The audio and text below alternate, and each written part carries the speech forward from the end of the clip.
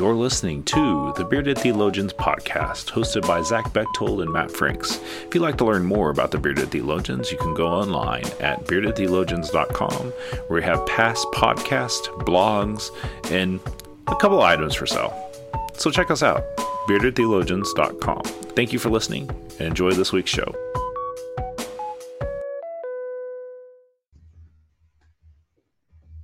You're listening to the Bearded Theologians podcast, hosted by Matt Franks and Zach Bechtold.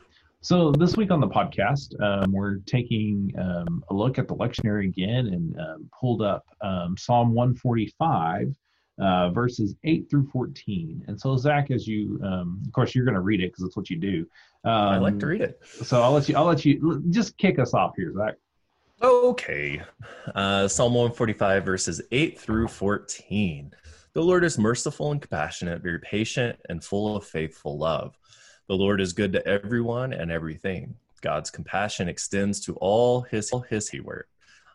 All that you have made gives thanks to you, Lord. All your faithful ones bless you.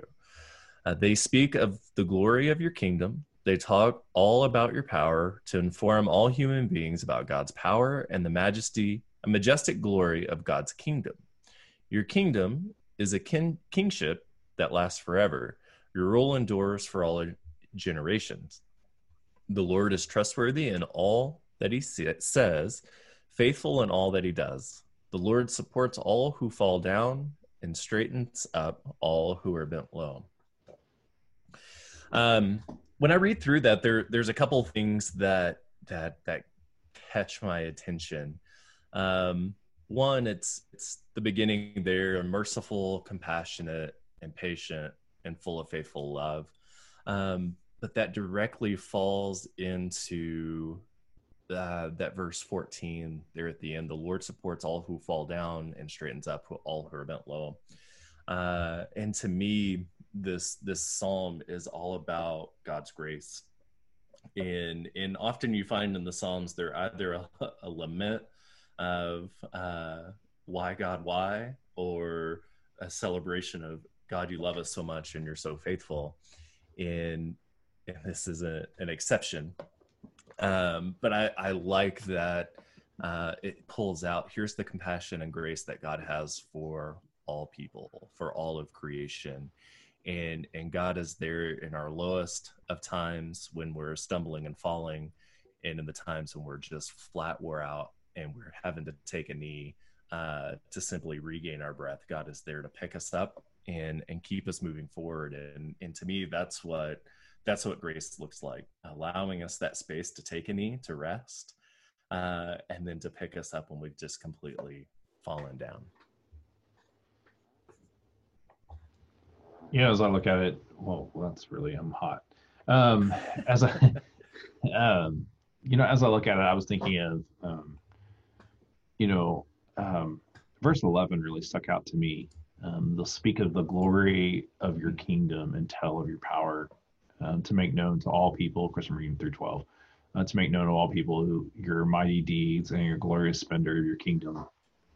I've been thinking a lot about this lately, and especially the way that we talk about church in the midst of a global pandemic, and I've been really leaning into, like, hey, the church isn't closed, we're just operating differently, and that God's still working in this world. It just looks differently, and there's nothing wrong with this. Yeah, this is not fun, and like we'd love to be able to gather again, and all the things that we all feel, and the things that we miss, and like that, like acknowledge that we need to lament for that. I mean, I think definitely we could write a song for that right now.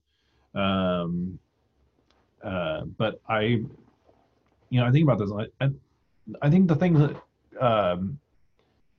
a lot of Christians struggle with, and it doesn't matter what flavor you are, people have a hard time talking about how God is at work in this world. They do a good job of talking about it when things may not feel right. Like, there's a lot of people that are feeling like, well, God's cursing this world. Like this is it. This is the end times. And those people are, chicken littling it. The sky is falling because, we've had murder hornets. We've had severe droughts. but to tell of God's works and the power that's going on, that God, how God is working in this world, I think of those stretcher bearers, and we think about the people who are doing amazing work. We think of all the people who are working in the hospitals and and first responders and those people that are really genuinely caring for our neighborhoods. And that's God working through them and on them, and like we've got to do I think we've got to do a better job at recognizing that. So like this is a good time to do that because we can actually stop and reflect, and we're not necessarily moving on to the next event. And I really want to encourage people, be more open to where you see God at work in this world, and don't be afraid to share it. Like I think we're too afraid to share it. We're great at complaining and bitching about everything, but we're not really good at sharing God's glory in this world. And I mean, there is a lot of good going on in this world. I know it's hard to see, but that's what the media wants you to see. They want you to see the negative, so you'll be fearful and buy the product that's being pushed on you, whether you realize it or not.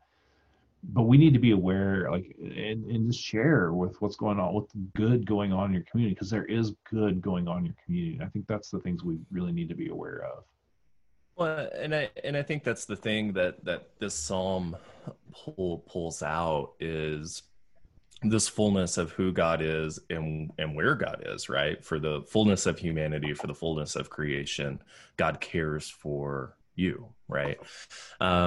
We asked the question a lot on this podcast because we're Wesleyan and Methodist, and we reflect a lot about where do we see God at work today? We're in this world, or however you frame the question, and we're, like Matt said, we're bad about actually answering that question. We want to piss and moan, we want to complain, we want to pull the negative out because culturally, societally, that tends to be our focus. What is bad so we can fix the bad, right? Back when I had a real job and worked in business, I had a customer tell me once, one oh shit will rule out 10 attaboys, right? And it's true. We focus on the one bad thing that negates all of the good things that are going on. And so when we look at this COVID world, when we look at the world without COVID, how do we find where God is at work? And rather than focusing on, oh my God, the world is burning down, where do we see the moments in which God is picking us up? Where God is allowing a space to rest, so that we can then go into this world. And especially with COVID, we've been given an opportunity. We talk about this every week, it seems, to slow down, to reset, to evaluate what's going on in our own lives and our own ministries and all of these places, and say what is life-giving and what is not. And here we are. We're hitting the summer months. COVID isn't getting any better. In fact, in most places where you're listening to this, numbers are going up, and people aren't wearing masks, and people aren't tending to one another out of selfishness and out of pride.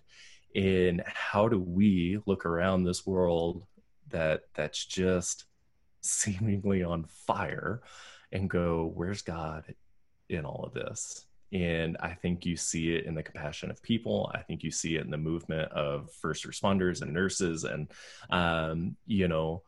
our neighbor walking down the street with the mask on, making sure that we're tending to one another. You see it in phone trees of churches who aren't physically gathering, but are making phone calls and checking on one another, making sure each other has food and supplies and ear to talk to.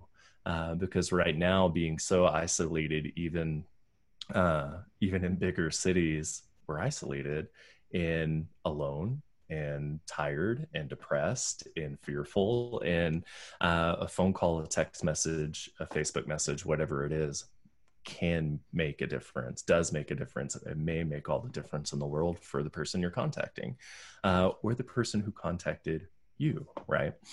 And so I think I take a look at this psalm, and it's that fullness of creation that God has grace for. And how do we look around and go, oh, hey, there it is.